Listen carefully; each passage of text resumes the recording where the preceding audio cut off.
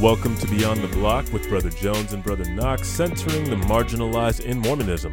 Derek, how you doing today? Hey, I'm doing well. Excellent. Anything happened this week? Well, this is going to be embarrassing, but I destroyed a Greek New Testament. Why is that embarrassing? So I'm sure you had a good reason for it. What happened was I needed to. I have a number of projects that involve. I want a Greek New Testament all in loose leaves, not bound together. So what I did is I took the spine off, took all the signatures apart, cut all the binding away. So now I have loose leaf pages of the Greek New Testament, mostly so that I can carry them around with me and read and memorize them, and I don't have to carry around the whole thing. And it's kind of weird sounding, but it makes me really happy. It's the first time I've ever done something like that. Well, shoot, man, if it makes you happy, but I've got a problem that I have to. That sounds like a good problem to me, wanting to have access to, the scriptures in a different way. You said this is the Greek New Testament that you did this to. Yes. Yeah, sounds fun.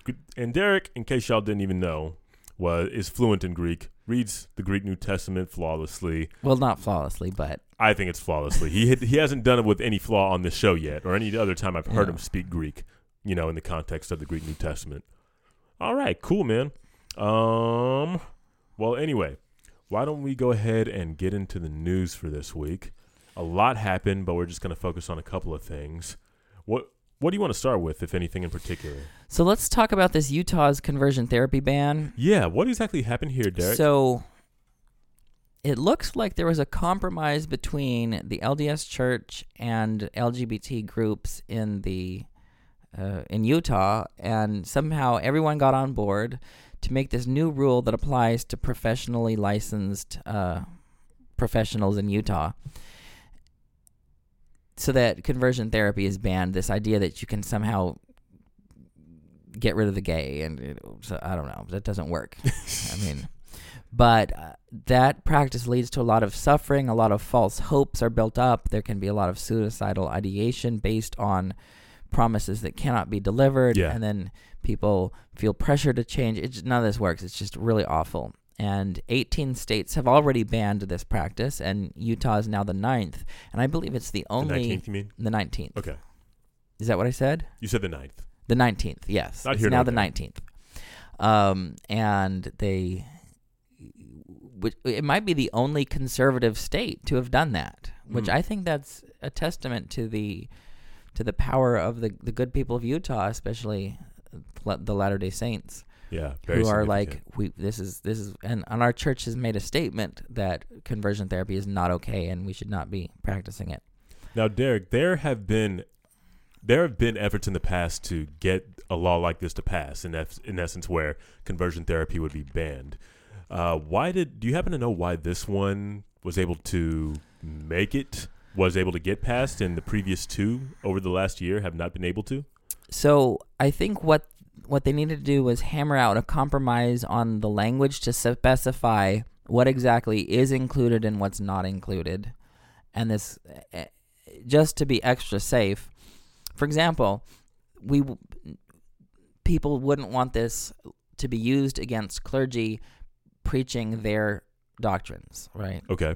And so if someone has a religious belief, they still have the freedom to express that. But what they can't do that is as a licensed professional, like a therapist or psychiatrist, psychologist. They're not allowed to claim that as part of their professional practice. But the rights of clergy to speak their mind are still intact. I see. And that's actually the same for all these other 18 states. They all have this exception in them. There's no way that this could be used to abridge people's freedom of religion. Gotcha. So in professional settings. Yes. So I think the bill could have been fine the way it was, but someone decided we need to be extra clear that this can't be used in that unconstitutional manner. And so that's kind of what happened. And then all parties that came to the table came to this compromise, and that's or that clarification. And that's my understanding of what happened. Great. That sounds like a victory. Anything else about that story that stands out, or should we move on to the next thing? Just to talk about how activism happens in the church. I think there are a lot of people that say, well, if we leave the church and make a big noise and stomp our feet and cause a public demonstration, that really changes hearts and minds. And in this case, I think it was just people from different perspectives coming together, building relationships and building trusted relationships, which you can't really do if you're stomping your feet and annoying someone and yelling at them. Now, there's a place for that kind of activism, right? Certainly. Especially in the secular world. Yeah. But we've got leaders of the church who are trying to do the right thing as soon as they know what it is. And I think given that, relationships, especially behind the scenes, can really help move things along. Cool.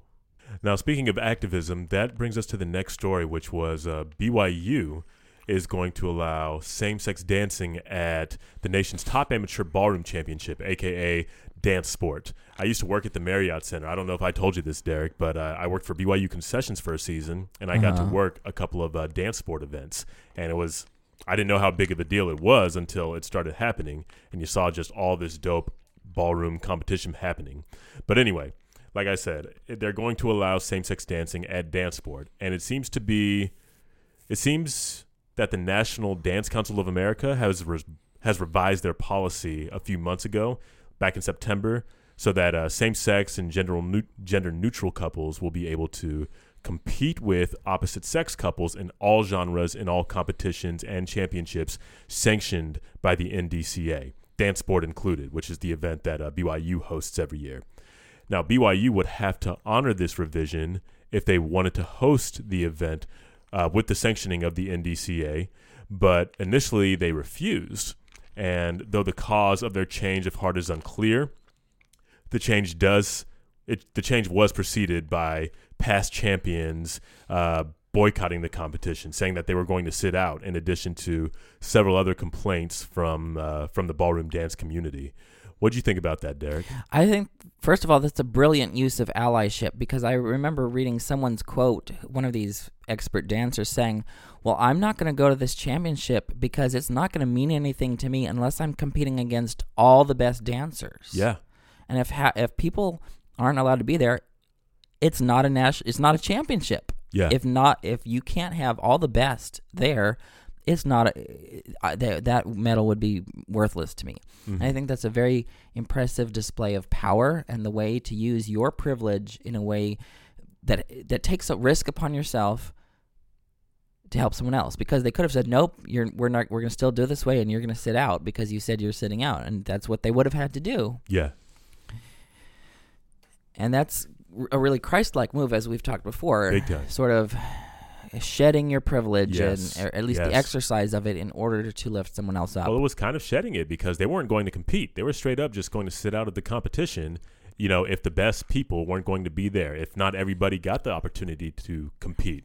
And, I know how much people look forward to that competition. That is probably the biggest amateur competition on a collegiate and studio level in the country. And they were going to miss it simply because they weren't going to be able to compete against everybody. So that was a power move for sure, but it was also a very Christ-like move in that they shed that privilege in order to send this message. Right. It's a really cool thing to do. So I had a lot of respect for that particular couple because, like you said, they were allies. They, there's a husband and wife team, traditionally, traditional ballroom, not gay or anything like that. They were just like, I want to compete against the best, and I can't do that if you discriminate against same gender or gender neutral couples. Right, and I think this speaks to another element of cultural change more broadly will affect the church, because once it gets clear to everyone that homophobia is not okay, that straight supremacy is not okay, our church is going to be one of the last to have it. If everyone else moves on, then we're going to have to move on too. Right. There's just no way around that. Yeah, big time. Yeah, I think that's so. Cultural change more broadly in the United States will end up prompting us to rethink things, and I think to some extent that is true with racism as well. Mm-hmm. That conditions have changed somewhat. Not that racism is fixed, but now it's less acceptable to be openly racist in certain ways. Now that that's the case, or more the case, then the church said, well, we've got to rethink this. Absolutely. And speaking of which, that brings us to our next story, which probably was the one circulating most aggressively in the church this week, which was the quote-unquote error in the LDS Church Manual. Something that's been... This is what happened. So the printed Come Follow Me lesson manual talks about the curse that came upon the Lamanites in the early chapters of 2nd Nephi. Though the online manuals have been corrected, the print manuals still contain a disavowed teaching with regard to the curse, which says that the curse that fell upon the Lamanites, or at least a sign of it, was dark skin. So part of me puts error in scare quotes simply because the church prides itself on a meticulous screening process for our manuals. Additionally, they did the same thing last year. Like, this isn't the first time the church has made a mistake about a racial element of our doctrine. Like, that's what really makes me think this wasn't a mistake, because once is a mistake, but twice is a pattern. You know what I'm saying? Just that such a big oversight was made over such a critical teaching, it doesn't feel like an accident to me. Like, how are you going to mess up the whole Philip and Onesimus thing, just a few months ago, and now mess up the dark skin curse thing, just a few months later? Like, these are two big mistakes, both with racial elements to them, and the church has yet to fully address them and correct them by, retracting them from the online manuals for, the former, and now making sure that all manuals don't have these incorrect teachings. So that's the other thing. But the folks at headquarters are simply not thinking about this stuff. That's what this really comes down to for me. And they're not including our voices in the conversation surrounding this stuff. Otherwise, such critical errors may have been avoided, but they weren't meant to be avoided. This is how white supremacy works. We weren't sought at those high levels because there's not enough concern for us at those levels. These mistakes are only a few months apart, and they're the only two mistakes that we know of in the manual so far, and it's not a coincidence that they're problematic for the same reason, which is because of how they talk about people of color. Yeah, and these are mistakes that, according to our official position, shouldn't have been made. There's a lot of mistakes about LGBTs, for example, in our manuals, but at least those they can claim, well, that's where we are. But they're even behind where we're supposed to be and where we've said we are. And that's the other thing. Like the 2013 essay that we just put out on race in the priest. Well, not just. This is 2013, so this is like 7 years ago. But the quote, like I got the quote here. It says, "Today the church disavows the theories advanced in the past that black skin is a sign of divine disfavor or curse, or that it reflects unrighteous actions in a premortal life." That is, we teach that. We teach that. We started doing that 7 years ago, and here we are in the Come Follow Me manual in 2020, and that teaching is still present. Like, we're behind, exactly as you said, where we say we are, which is another problem. Right, and there's no excuse. There isn't. There's no excuse for like anti-LGBT stuff, but at least in this case, we can hold them accountable in a way that we couldn't for other issues where we haven't even arrived at talking about them that way yet. Right. And like you said, it's hard to classify that as an error because it almost like that would be like me saying, "Oh, I accidentally said the N-word." Mm-hmm. When you can't say that by accident, because what happens is what's in your heart comes out your mouth. Mm-hmm. And I think here's a real example of what's in the heart of the bureaucracy that's creating these manuals is coming out the ink on paper. And so, like you said, part of the problem is that they don't have black people on those committees. Right. They don't have enough black people in the mid-level bureaucracy or at the top leadership of the church. Right. Like, I would not edit anything about black people and not actually hire a black person to help me with it. Right.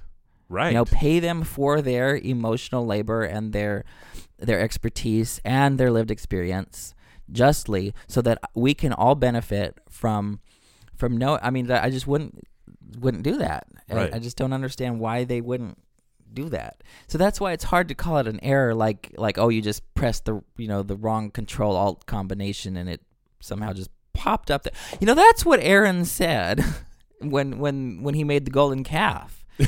He said, "Oh, I just put this gold here and out popped this calf." I mean, like, how did that happen? There are steps in the middle that we're not acknowledging here, and we have to acknowledge those steps. We didn't just get here from gold to calf. That's not how this happened. And in some ways, this is idolatry, because you are defaming and denying the image of God in people who are all alike unto God. And when you're doing that, you're idolizing a false understanding of God. Yeah. And that's idolatry, one of the most grievous sins. Yeah. And so it's hard to say that this is a mistake, but I'm glad that they apologized to some extent. To some extent. But what they didn't apologize for was the situation that created it. Like, we only have certain people at the mid-level management of this bureaucracy, which I think some of them are more problematic than the top leadership, because the top leadership has years of wisdom and nuance and experience, and they're dealing with all this stuff, and they can understand, there's complexity and exceptions. Even President Oaks once said, "I'm a general authority, so I teach the general principles. I don't teach the exceptions, because it's up to you to figure out the exceptions." He has said stuff like that, but people at the mid-level have such a very wooden, doctrinaire and dogmatic understanding of, someone above us knows everything, and we can just go ahead and quote old-timey materials from Joseph Fielding Smith and not think about it, because they are so secure in the shallowness and small-mindedness of what they think they have. And what's dangerous is not what they don't know, but what they think they know that they don't. Or what you know what I'm saying? Yeah. They have no sense of humility or limitation. Even Paul said, like, we know in part and we prophesy in part, but when the perfect comes, they think the perfect has already come. Right. And they're all set. And that's, I think, this sort of overclaiming by these mid-level management people who are writing the curriculum. That's where I'm putting some of this, because I don't think it was the people at the top, like the 12 who are reviewing every paragraph of this. Right. They're not doing that. They don't have time for that. So it's the mid-level people who are doing it in the name of the people above them and hurting people below them. That's the real problem. And then people like Elder Stevenson, when they hear about this, like, we're shocked that when we found out about this, we immediately disavowed it, which shows us that they're not reading all these things, and they're not involved in the way that we think they're involved. And they're not reading all of the translations in all the languages. There's just a lot of work that happens in this bureaucracy that doesn't even get to the top, and it's not supported from the lived experience and voices of the people at the bottom, and that's when you've got this big mismatch here, in both directions. And I just think that's a real tragedy. So what do you think the church should do? Do you think they should recall every last printed manual and print them all again? Well, I would appreciate that personally, simply because the majority of the people who are using the print manuals are probably older folks that actually think about this stuff, or that think that the dark skin is a curse, and that don't use the online materials and haven't even seen the story online because they don't use social media like that. So I think the church, with their resources, should recall those manuals, or should at least have reprints of that particular page, and that, members of bishoprics, stake presidencies, hand them out and make sure that correction is put into those printed manuals, because that should not be taught by anybody. That should not be seen by anybody. Like, again, if we've disavowed it, we don't want people, especially those who are most prone to thinking that it's still a thing, to be teaching that in their classes, or to be reading that and having that idea about the origin of skin color as a curse be affirmed. So I do want the church to either recall those manuals or print a correction that is going to go into those manuals. That would be the more cost-efficient option, obviously, but something has to be done on an institutional level. Because part of the I've heard that these manuals are written for a 3-week convert to step into the calling and be able to teach something. Yeah.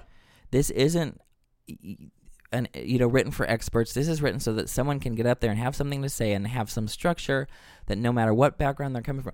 Now, if that's the case, think about all these 3-week converts that get this manual that have never heard read this. And they may not know what happened in 1978. They may not know what happened in the race and the priesthood. They may not know any of this. Right. Now, if I had that manual, of course I would not teach that way, right? But there's other people that don't have certain privileges and certain experiences. They're going to innocently teach that, and they're going to teach that as the word of God in classes. And I'm like, this is not okay. Or worse, what if it's a person of color that experiences that receives that manual, has to read that and be like, oh, I'm cursed? My dark skin is the result of a curse? Like, that's traumatic, and that's going to cause a problem.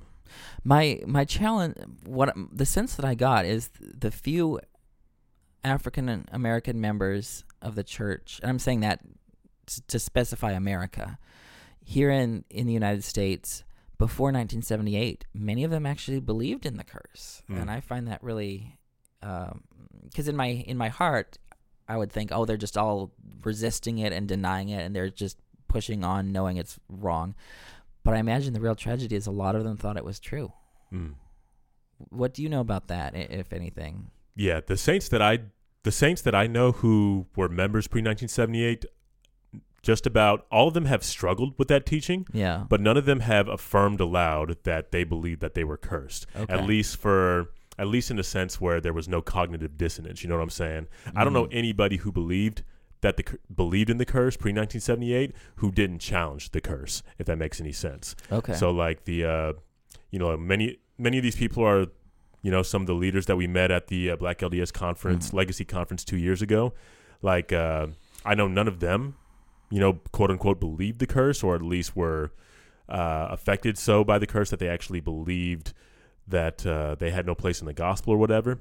But my general experience has been the majority of the people that I know, at least all of them I know, have at least expressed some kind of cognitive dissonance when it came to learning about the curse and what that meant for them. Nobody completely bought into the idea that they were cursed. Okay. So that's all I can offer. Okay.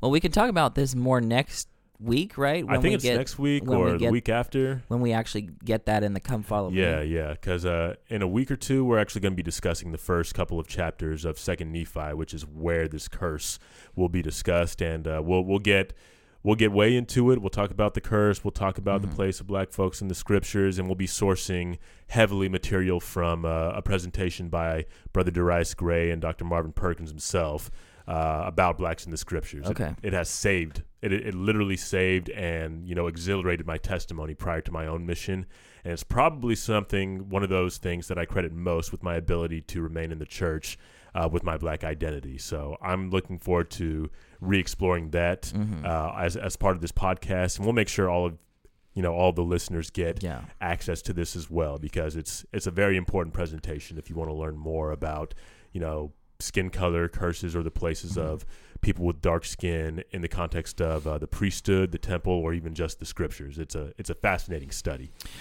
Yeah, and that's it will be Black History Month in February. And now, of course, I also think we should do Black History every month. but yeah, it's important to note. Yeah. So if there's nothing else we want to say about that error, that would bring us to our last news story, which is the death of Clayton Christensen. Did you know him well at all? Because Clayton lives out here in Boston, or he lived out here in Boston, rather. And I met him once. Okay. I didn't know him in an ongoing relationship, but I know people who know him, and I met him once at an event, and we had a conversation for some time. And he seemed to like me, and because of course I knew about him before this. And one of the things I brought up to him was his concept of disruptive innovation in the business world, how a certain new technology or new idea can sort of subvert the market and completely change it. And one of the best examples of this is online streaming videos. Like back in the day, people used to rent videos and have a hard copy, or they would buy them. Now there's streaming, and once the streaming started, it completely changed the whole market. And this is an example of disruptive innovation.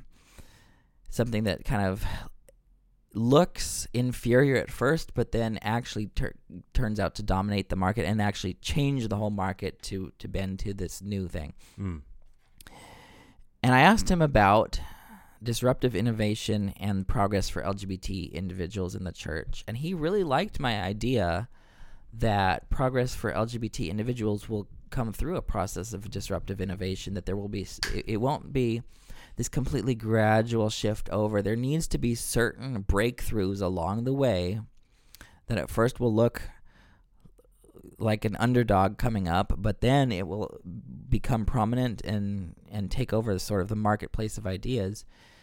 And he's like, oh, that actually makes a lot of sense. So I don't know if he fully thought through it ever, but I definitely think that this applies to the concept of revelation in general. You have this literal breakthrough of heaven breaking into this world and disrupting what's going on here and completely changing the whole landscape. Yeah. And so that's kind of my one conversation with Clayton Christensen. Sweet. That's pretty cool. I only met the guy once, and we only exchanged pleasantries. Like, I saw him, and I knew he was important, but, you know, I didn't know why. I just got the sense that he was an important dude, but maybe it was just his height. Like, the dude's huge. He's like 6'10" or something like that. And he had a very firm grip. But, yeah, I guess I didn't know the impact that he had on people's lives until I saw just my social media feeds just flooded with, you know, the news of his death. And he's had a big impact on, I think, the way Amazon and Netflix and Apple have made some of their decisions. They've actually used his stuff to say, this is how we're going to make our decisions about where we research and invest and develop. Yeah. Like, he's had a tremendous influence, not only in the world of, you know, our church with his, like, he's best known in the church for his work when it comes to for member missionary work. I think that's what he's best known for. But, you know, outside of the church, you know, he's also very well known just for his contributions to the business world and just how people think and stuff. I still have Innovator's Dilemma on my Audible queue, and you know, it just speaks to how much influence that guy had in this world. It really is an incredible thing. Before we move on to the Come Follow Me, just wanted to remind you guys that we are a proud member of the Dialogue Podcast Network, a collective of independent, interesting podcasts who promote thoughtful, respectful, and engaging inquiry and discussion of all aspects of the LDS tradition, thought, and arts and culture. Find out more at dialoguejournal.com/podcast network. That's dialoguejournal.com/podcast network. Now, this idea of disruptive innovation is going to come up again as we discuss the Come Follow Me, particularly when we get to the story of Nephi breaking his bow. But I do want to talk a little bit about what 1 Nephi 16, verses 1 through 3, teaches about allyship. Now, real quick, what we're going to see in 1 Nephi chapter 16 through 22, a lot happens here. We are going to see Nephi is going to break his bow. Nephi is going to fix his bow, or rather make a new one. Ishmael's going to die. He is going to be commanded to build a boat, successfully build a boat, not without some trouble from his brothers and not without some trouble from his family. Laman and Lemuel are going to mistreat Nephi once they get on the water. Nephi's going to prophesy using the words of Isaiah. There's just a whole lot going on. Oh, we also get the Liahona. The Liahona comes pretty much in the first few verses of chapter 16. So right, and if you didn't hear our episode last week, go back and listen to that one, and we talk a little bit about the Liahona versus the iron rod as different ways of navigating and how that impacts our faith life. Yes, definitely do that. So anyway, with that brief summary, like I said, what I really like about this particular lesson is that one of the lessons that we learn here is actually a scripture mastery, which is that we should liken all scriptures unto us, that it might be for our profit and learning. And we're going to see Nephi do that multiple times where he likens the scriptures. And we're also going to do that ourselves as we read through these verses. For example, this week we celebrated Martin Luther King Jr. Day. And starting next week, it will be Black History Month, as Derek has noted, where we celebrate the lives and accomplishment of great Black folks as well as the resilience of our people. As will often happen, just as a matter of necessity and sometimes convenience, these are also times to remind our non-melanated counterparts that we've got a ways to go. Just 'tis the season. For example, MLK Day, as is wont to happen on every MLK Day, there's going to be white folks who whip out their favorite MLK quotes, usually the sanitized ones, but they can't bring themselves to utter the words Black Lives Matter for whatever reason. And inevitably, someone's going to call them out on this nonsense and call them out on their fair weather fandom and get defensive about it because they don't appreciate their commitment to racial equity and justice being questioned. They don't appreciate their character being questioned. That's a pretty natural response, I think. However, the appropriate response is to receive the counsel and be better. And I just wanted to relay an example of this I saw just over the Christmas break. So my sister, Dr. LaShawn Williams, and I, we got to appear on Richard Ostler's podcast, Listen, Learn, and Love.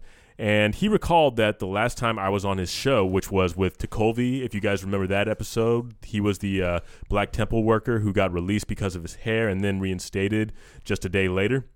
He talked about how on that episode where he had Tekulve and I on, that he was made uncomfortable by something that I said. However, I didn't know that anything I had said made him uncomfortable. I have no idea what it was to this day. But he said that it had expanded the way he looked at race relations, and he said it made him better, which was something I really appreciated. So I asked myself the question, why was Papa Ostler able to respond to something in a way that made him better, while other folks would respond to that same level of racial discomfort with defensiveness? So chapter 16, verse 3 actually gives us some insight into that, and it explains this disparity. Now, this is just after Nephi interprets the vision of the tree of life to his brothers, and they say to him in verse 1, "Thou hast declared unto us hard things, more than we are able to bear." In my opinion, that's a pretty mature way to say, I don't want to hear it. You know what I'm saying? But Nephi acknowledges this, which is something that black people often do when white people state their discomfort with some kind of racial call-out. And after he acknowledges this, he goes further in explaining that the guilty taketh the truth to be hard, for it cutteth them to the very center. Then Nephi drops this gem in verse 3, which explains this difference between Papa O and lesser white mortals. He says, "If ye were righteous and were willing to hearken to the truth and give heed unto it, that ye might walk uprightly before God, then ye would not murmur because of the truth and say, Thou speakest hard things against us," close quote. Because what do your feelings matter if the counsel's going to get you right? Like, Nephi wasn't mean, he wasn't disrespectful, he wasn't condescending, and he didn't belittle his brothers. He told them the truth. And Nephi is trying to help y'all, and y'all be like, but that's hurting my feelings. You know what I'm saying? I know black folks that can relate to this on such a visceral level because we be calling people in all the time. And, you know, they'll always say things like, that's hurting my feelings, or things that indicate that hurts my feelings, you know? They'll be like, why are you so mean? Or how is that racist? Or I don't care. Or why does that matter? Or they'll pull that Uno reverse card and be like, well, I think you're racist. Something like that. You know, the worst one. But the point is, white people trying to do better may get their feelings hurt, but they don't center themselves by deflecting to their hurt feelings like Laman and Lemuel did, because that's what they did. They were like, thou speakest hard things against us, more than we can bear. That is not the point, Laman and Lemuel. You may feel any kind of way that you want to, but you got to get right. Like, that's the whole point of this whole getting better thing. Like, your feelings are not the center of this conversation, not where truth is concerned. You take the truth, you receive it, and you do better. You don't make it about how you feel, because your feelings are not going to change the Lord's mind on what you got to do. Your feelings are just going to slow you down. They are going to prolong your journey, and they're going to, you know, they're just not going to serve you in that way. You know what I'm saying? They do what Papa O did, and they simply do better. I posted something semi-provocative this past week on social media, and it was basically a read of straight white ex-Mormons. And I didn't post it looking to get into debates. I posted it to get folks to be more considerate of marginalized people in their faith transitions. But the affected ex-Mormons came out the woodwork to explain themselves, explain their feelings, which they didn't owe me, by the way, or say I was wrong without refuting anything that I had actually said. But if you're really trying to be better, then just receive it and move on, because according to Nephi, that's what you should be doing if you're really trying to do right by people. If black folks say, or if queer folks are saying that this behavior you're engaging in is harmful, the proper response is to cease that behavior and do better, not try to explain why you're doing it or why you should be able to do it, or what's or what's wrong with them that they're hurt by it. According to 1 Nephi chapter 16 verse 3, receive it and be better, because if you are righteous and were willing to hearken to the truth and give heed unto it, that you might walk uprightly before God, then thou wouldst not murmur because of the truth and say, thou speakest hard things against us. Close quote. So, yeah, that's what I picked up from those first 3 verses in chapter 16. Yeah, and that's important because white people are socialized to center our feelings. Yeah. I mean, it's wrong, but that's the way it is. And right. so the gatekeeper of how we interact with everything is like, how does this make me feel? Or like, and that's kind of how we connect with that issue. But the problem is our feelings don't matter. Right. When, Black Lives Matter more than white people's feelings. So if that's a word. If, there are people out there that are one misunderstanding away from being killed because of the color of their skin, like your sister said. Yep. And that is more important than whether I'm comfortable with facing some truth or not. Mm-hmm. Like that's real. And then some of these ex-Mormons are saying, well, we left the church because it benefits black people. I'm like, well, did they ask you to do that? Yeah. Did they name that benefit? Yeah. You can't. And if people are saying, well, that doesn't help us, you can't say, well, I'm doing it to help you. Mm-hmm. There's that saying, nothing about us without us. Yep. And no one can use my name to say they're doing something for my benefit if I'm not saying that's in my benefit. You just can't do that. Mm-hmm. So there we are. And I'm glad that you really pointed this out, that the guilty taketh the truth to be hard. Yeah. And how why people are stubborn. But if they had been righteous, they would have been willing to listen to the truth. Right. And that's all they would do. That's all they needed to do. That's why I lift Papa Osler, because that was just such an uncommon experience for me, for a white person to hear me and for them to not even utter their discomfort. They just receive it and they do better. I was so flabbergasted by that because I didn't even see it happening. He just did better, and that's just really cool, man. And someone who spoke the truth and was very unpopular was Dr. King. Okay, yeah. Like the most misleading thing about this holiday is to make him out to be this popular hero. I'm like, that's not the king that ever was alive. Right. Like, he was hated. I remember some white person blocked me on Facebook because of a dispute over Black Lives Matter. He was like, oh, these Black Lives Matter activists are causing disruption and they're doing all this stuff, and Dr. King would never do that. I'm like, I said, yes, he did. He did. He went to jail several times. He was arrested for all this civil disobedience. He blocked bridges. He blocked roads. He blocked all this stuff. And then this white person blocked me. Like, that's someone who took the truth to be hard. The truth hurts, doesn't it? I showed pictures of Dr. King blocking streets, and he blocked me. Outstanding. And this also happens with Jesus. Mm-hmm. People will tame and domesticate Jesus into this like lovely white figure, like literally white figure who's nice. I'm like, he was good, but he wasn't always nice. Right. And that's what a living and vibrant familiarity with the New Testament gives you. Yes. I can't stress enough the power of mastering the Scriptures well, because you get to realize there's depth and complexity in the person of Jesus. Mm-hmm. He was not always fun to be around. Mm-hmm. And so yeah, thanks for naming that. Absolutely. And just the last thing, like I was thinking of as you said that, remember there's that part where the people, after Jesus finished the sermon, they were like, these are hard things to hear. Mm-hmm. Who can hear it? And then a lot of disciples walked away, followed him no more. Yeah, that's in John 6. Mm-hmm. That's in John 6. Thank you. But, something that always is going to stand out to me is what Peter said when Jesus asked, will ye also go away? Where are we going to go? You got the words of eternal life. The truth. They acknowledged it's the truth that matters most. It's not their feelings. It's the truth. And they followed that, till they died. So that is just another witness to this powerful takeaway of simply doing better in the face of these conversations that are at times uncomfortable. I'm about to go on. Is there anything else from this? Okay. I'm about to go on to Nephi breaking his bow. Is there anything between these verses before we get to... Nope, let's go on to the bow. Woo! Let's go on to the bow. Okay. So in this particular story, okay, Derek, I also got to tell you, I finally started watching the Book of Mormon videos. Uh-oh. Well, look, man, in the Gospel Library app, they have these little, I don't know what you call them. They're like these markers next to verses. And when you tap on the markers, videos come up. So, like, there is a Book of Mormon, like, when you see these markers in your Gospel Library app, you can click on them, and a Book of Mormon story that the church just started producing will appear, and you can watch it. You can watch a dramatization of that particular story that you are reading about.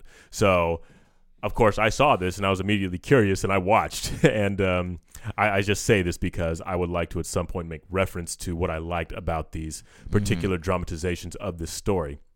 But anyway, in this story, Lehi's family has been in the wilderness for quite a while, and the normal method of obtaining food has been for them to go hunting. One day while hunting, Nephi, who apparently wields the most reliable weapon in the company, he breaks his bow, and as a result, his family does not eat. Laman and Lemuel complain, and even Lehi complains. So now Nephi, who seems to be the only one who hasn't lost their faith, takes some initiative and makes a new bow and crafts an arrow too. And then he goes to Lehi to ask him where he should continue his hunt, at which point Lehi has to repent for his faithlessness and then receive the revelation that Nephi needs. Nephi obtains food, and his family is joyous and grateful to the Lord. Everybody eats. And that's basically the story. There's a couple things that I really feel the need to highlight within this particular story. Off the rip, we have to acknowledge how understated the miracle of Nephi creating a new bow was. It's nowhere near as simple as the Book of Mormon's one-verse explanation indicates. And as far as we know, Nephi wasn't an experienced bow maker, or whatever they call these craftsmen. I don't know what they call them. But the reason I thought about this is because when I was in high school, I was a Boy Scout, and my scoutmaster was an archer. His sons were like national champions and all that stuff. But he owned an archery shop. And I remember we went there frequently to shoot on his range. And it was either him or some old guy that was there. But one day when we were there, we learned about what goes into selecting a bow, selecting the right bow for you, and what goes into creating a bow. So what we learned was namely how the bows and arrows have to complement each other, much in the same way that guns and ammo do. We learned about how the size and the tension of a bow must complement the arrows and the wielder of the bow, and how factors like climate would determine the kind of bow you use, right down to the adhesive that's used in the construction. Basically, there's a lot to consider in choosing a bow, let alone constructing one. And this dude Nephi had to find the only wood in the Arabian Peninsula that was capable of making a wooden bow. He had to make it strong enough and light enough that he could shoot moving targets with some accuracy. He had to make a bowstring compatible with the strength of a wooden bow and compatible with his own strength. And I don't think they had bowstring jigs back then. And then he had to make an arrow straight enough to be accurate, sharp enough to kill, and long enough to accommodate the presumably looser draw of his wooden bow. So this is just all to say that what Nephi did in the construction of this bow was as much of a miracle. Okay, that's a stretch. It's almost as much of a miracle as him building this ship. So that's just one thing I wanted to acknowledge before we went into the lessons of this particular story. Now, the first lesson that shot out to me was that Nephi had been faithful through this whole journey, so far as we can tell. His family had done what the Lord had asked in forsaking their homes, their property, retrieving their records at great peril, returning again to get Ishmael's family, and were in the midst of an 8-year journey through the wilderness. None of that stopped Nephi's bow, such a critical tool to the welfare of his family, from breaking. Now, even though we do our ministering, magnify our callings, go to the temple, pay our tithing, we can still catch these afflictions. You know what I'm saying? Your job, you can still lose that. Your marriage, that still may not work out. And whatever that other thing is you prayed for, you still may not get it. Like, one of the biggest lessons in this particular story, and the whole story of Lehi's family, is that obedience does not shield us from afflictions. Nephi, Mr.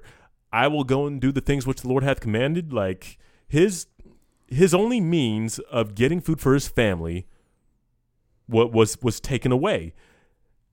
You know, like that's a hard thing, but this is all to say that God is not going to keep our bows from breaking, so to speak. But the fact that Nephi was able to construct a new bow, despite not being an experienced bow craftsman, should let us know that if our bows do break, the Lord will help us construct a new one every time. And I think that's one of the most powerful lessons we can learn, is that we can still catch these afflictions, but the Lord is still going to help us through them. So that's just one thing.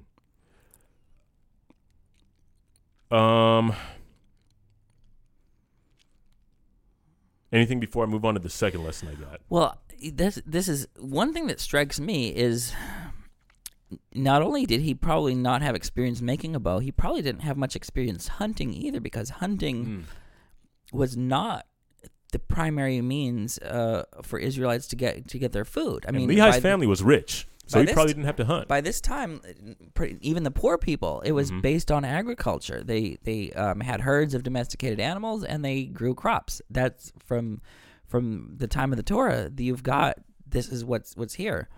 You've got very little hunting in the Bible.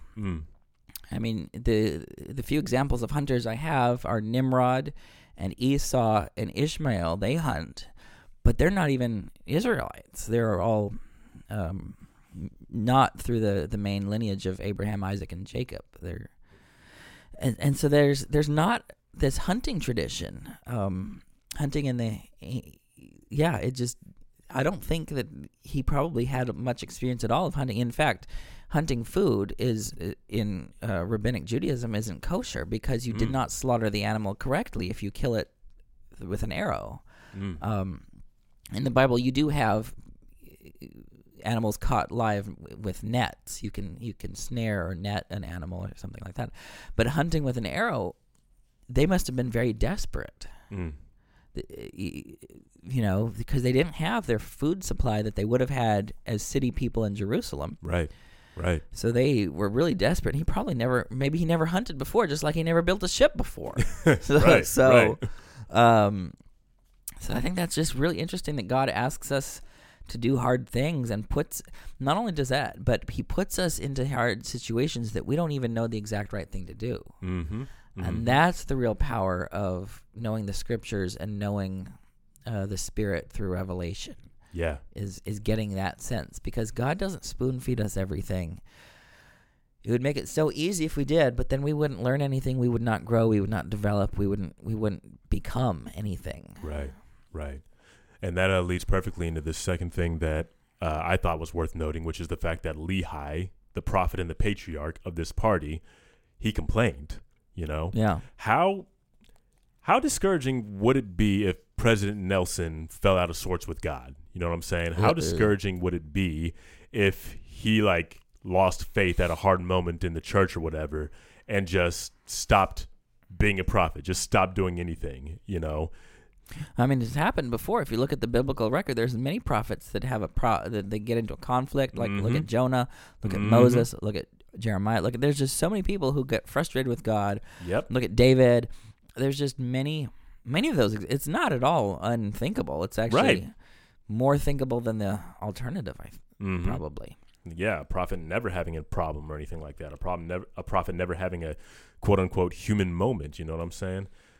There's precedent for this, which brings me to what Nephi did in the wake of this, in the wake of Lehi's complaining and his, moment of faithlessness. Nephi had to pick up the slack. You know what I'm saying? Nephi didn't let his own father's faithlessness deter him from having a relationship with God. He took initiative because his and his family's welfare depended on it. What he does in addition to fashioning a new bow is actually quite profound. Nephi goes, and with the Lord's help, I believe, he builds a new bow, and then he goes back to his father, who is still, struggling, still out of sorts, and he asks him to do his duty as the Lord's chosen prophet. He asks him to tell him where to go to find food. So throughout this whole experience, even though Nephi didn't choose the same tack as Laman and Lemuel and Lehi, who's the prophet of the church, he never stopped sustaining him. You know what I'm saying? Which is a crucial thing to to acknowledge. Just because Nephi didn't agree with how Lehi was handling the situation, I'm sure he understood it, but he still had and kept his loyalty to the Lord first. And then, when the time was right, he gave Lehi the opportunity to fulfill his calling and to magnify that calling. So he goes to Lehi. He has the humility, rather, to go to Lehi and asks him where to go to find food. And, we know the rest of the story from there. Mm-hmm. But the big thing I wanted to highlight was that when Lehi didn't have answers for Nephi, Nephi went off on his own and got his own answers.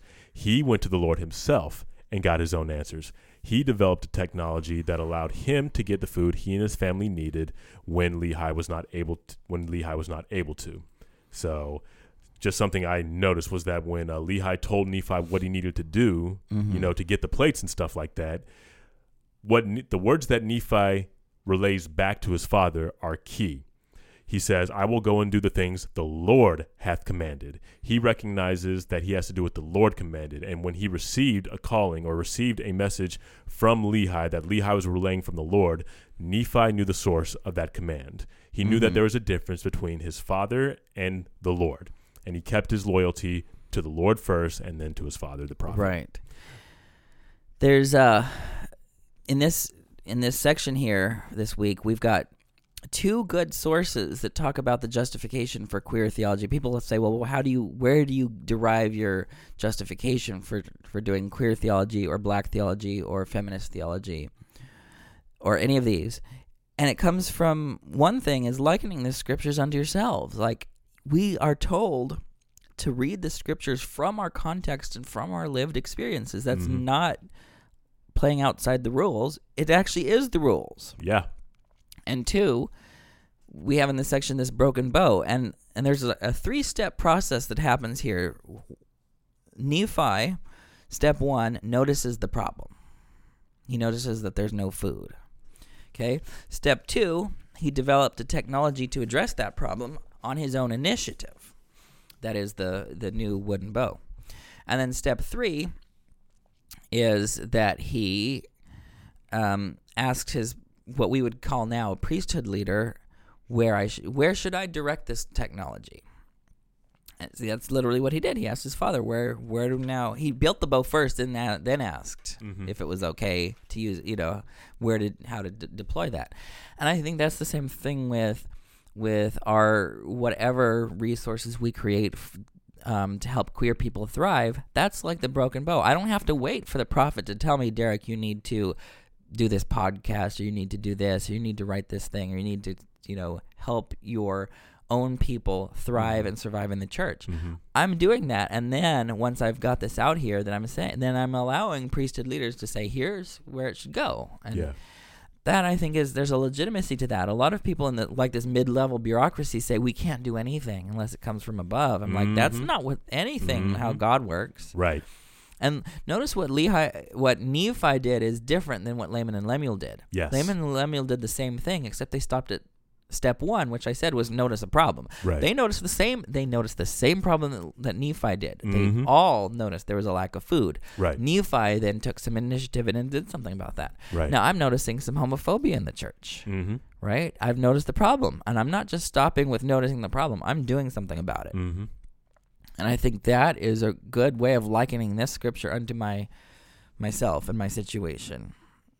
So that's kind of my one way of articulating the rationale behind specifically queer theology. Thank you. And I noticed that as well as I read this particular story, because with regard to the bureaucracy or just anybody else in the church, they'll see people like you, Derek, who are developing this technology and applying it in real time, and they're like, oh, you're going apostate because this isn't in the scriptures, or this is beyond what the brethren have opposed, not recognizing that, 1, this is actually in the scriptures, it's in 1 Nephi 19, and 2, just because the brethren haven't prescribed it doesn't mean there's anything wrong with it. Like Nephi is doing, y'all are just trying to eat. You know what I'm saying? Like, right. Nephi was just trying to feed his family. We're not asking for anything special. We're just asking for everything that straight people take for granted every day of their life in this church. Yeah. Nothing unusual about starting a family with the person you love. Like, why is it somehow this radical thing when I try to do it? And it's just the most normal thing in the world when straight people, when all are alike unto God, and somehow they make it like it's this big ask, or this big revelation is needed, or this big change is needed. Like, yeah, that's not how it works. No, like, it's not. All you have to do is ask yourself, are we fully human, and are we fully capable of doing everything and receiving everything that straight people have? And like, of course we are. And that's all you need. And think about, sorry, go ahead. And there's no big, and there's a sense in which some people were going to need this big revelation, but the truth is already here. Mm-hmm. You just have to open your eyes and be willing to receive it. Mm-hmm. And think about the consequences if Nephi didn't act, if he didn't take any initiative. His suffering would have been prolonged. His family would have starved. You know what I'm saying? Like, what Nephi did was a matter of survival. Like, he couldn't not take initiative and not build a bow and not go to the Lord and figure out what he needs to do to feed his family. Like, you can't be mad at a whole people when the prophet, Lehi, or President Nelson, or whoever it is, if they don't have any answers for you, you can't be mad at the people who are trying to find answers themselves. You really can't. Right. So, like, Nephi, what he shows us, in particular in this context of queer theology, he shows us that we can still sustain the prophet while making our own way when they can't show us the way. And the other thing is, what was brilliant about Nephi, and this is going to be a little bit self-congratulatory, but what was brilliant about Nephi is his reliance upon the scriptures. Yeah. He cited, look what God did in Exodus. This is our past. Yes. This is what God did for our ancestors, taking them out of Egypt. And then he looked at the prophecies of Isaiah to talk about the future. He says, look, there's going to be a scattering of Israel and then a gathering. What's happening to us is part of the scattering. We're being scattered across, but it will all work out. And so that's the strength that he relied upon when he's trying to explain things to his brothers. Yeah, that actually segues perfectly into the story of Nephi building a ship, which is in chapter 17. So there's actually this moment where this is super relevant, which is when Nephi's brothers start to rejoice in his sorrow. And they come at him with all kinds of BS, talking about how the people of Jerusalem were righteous and how they should have never left, and how the 8 years they sojourned in the wilderness were hard. They attack, the size of his faith, much in the same way Satan attacks us in the midst of a great undertaking, whether it's overcoming addiction, magnifying a calling, or trying to have your humanity recognized by the church. Any seeming failure can have the words of Laman and Lemuel ringing in our heads and hearts. Quote, "We knew you couldn't do it, for ye knew ye were lacking in judgment. Wherefore thou canst not accomplish so great a work." Close quote. Then in the next 3 verses, Laman and Lemuel just proceed to pile it on and enumerate all the hardships and difficulties that they've experienced to that point that seem to validate their initial statement of, quote, "thou canst not accomplish so great a work," close quote. Now, what's really important is how Nephi responds, which is exactly what Derek has said. He responds with counsel we receive in chapter 19 to liken all the scriptures unto ourselves. And in the style of Martin Luther King Jr., Nephi uses the dope literary device of anaphora to make his point in verses 25 through 29. "Now ye know that the children of Israel were in bondage, and ye know that they were laden with tasks which were grievous to be borne. Wherefore ye know it must needs be a good thing for them that they should be brought out of bondage. Now ye know that Moses was commanded of the Lord to do that great work, and ye know that by his word the waters of the Red Sea were divided hither and thither, and they passed through on dry ground.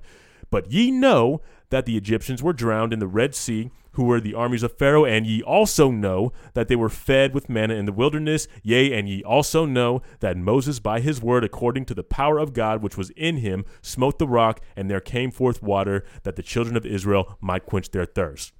Nephi is deferring to the scriptures to tell his brothers, this is not the end of our journey. This doesn't have to be the end of our journey, and this is not a reason for us to lose faith. Like, this is one of the most important things that we are doing today when we are reading queer theology into this story of the broken bow. We are likening the scriptures to ourselves.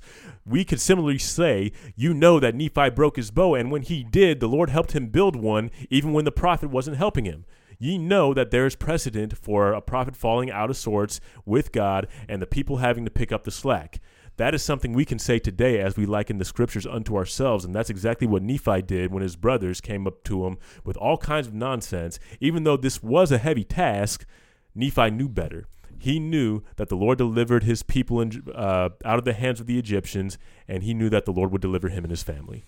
Yeah, more Nephi and less Wi-Fi. Ha ha! Nice. Can't get through an episode without these, Derek. I was like, when is it coming? It's going to come sometime.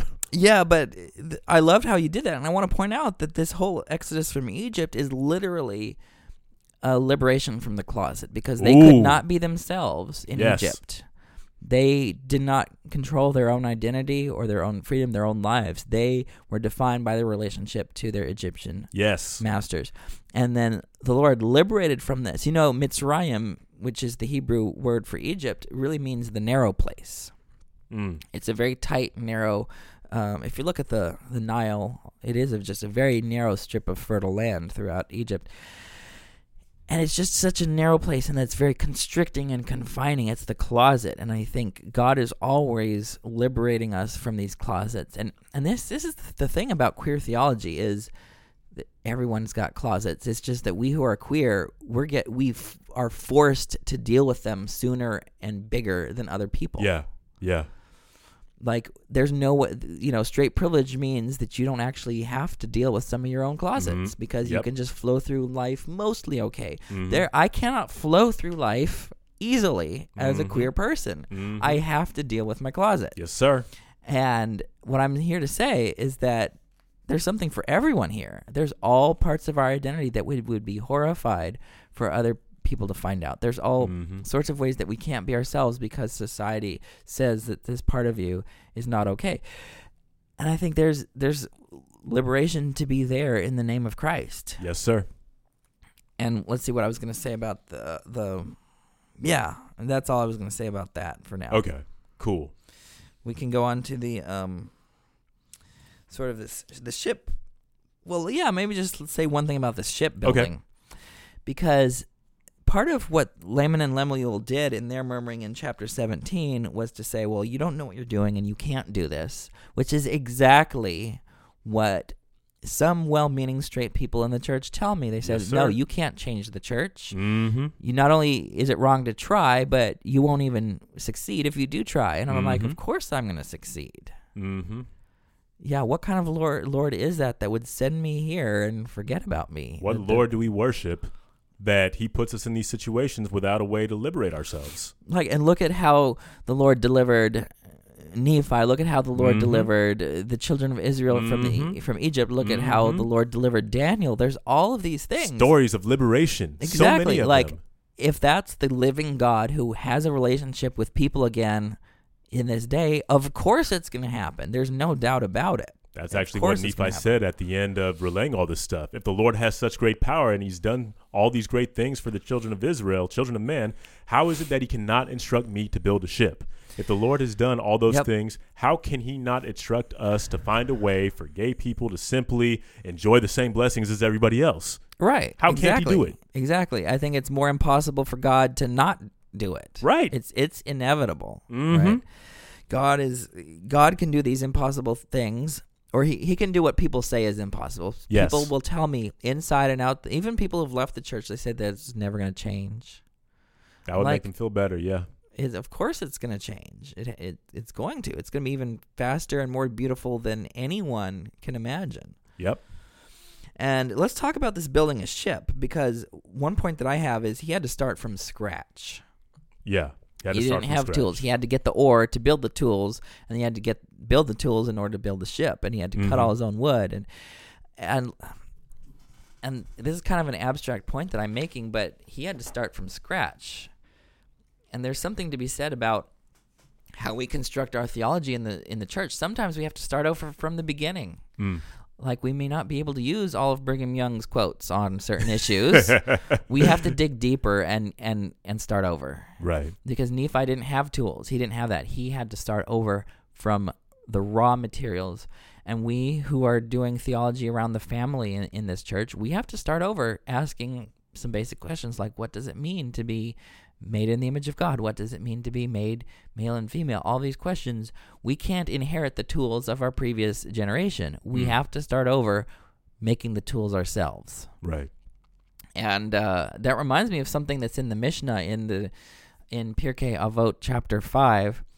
There's this really beautiful this is a rabbinical Jewish document. Okay. Around the 2nd century of the Common Era. And there's this really interesting text about God being a procrastinator and waiting until twilight on the 6th day of creation, which is right before Shabbat starts, so he can't create anything once the evening falls. Right at the last minute on the 6th day of creation, God creating 10 things. And there's a list of these 10 things, and then it also adds a few extra that says, and some say, and this is the last thing mentioned, some say that God created tongs on the last day, at the last moment, because tongs can only be made with tongs. And what? Okay. That's what it says. This is fascinating. That's the last thing that God created was tongs. Because here's the thing.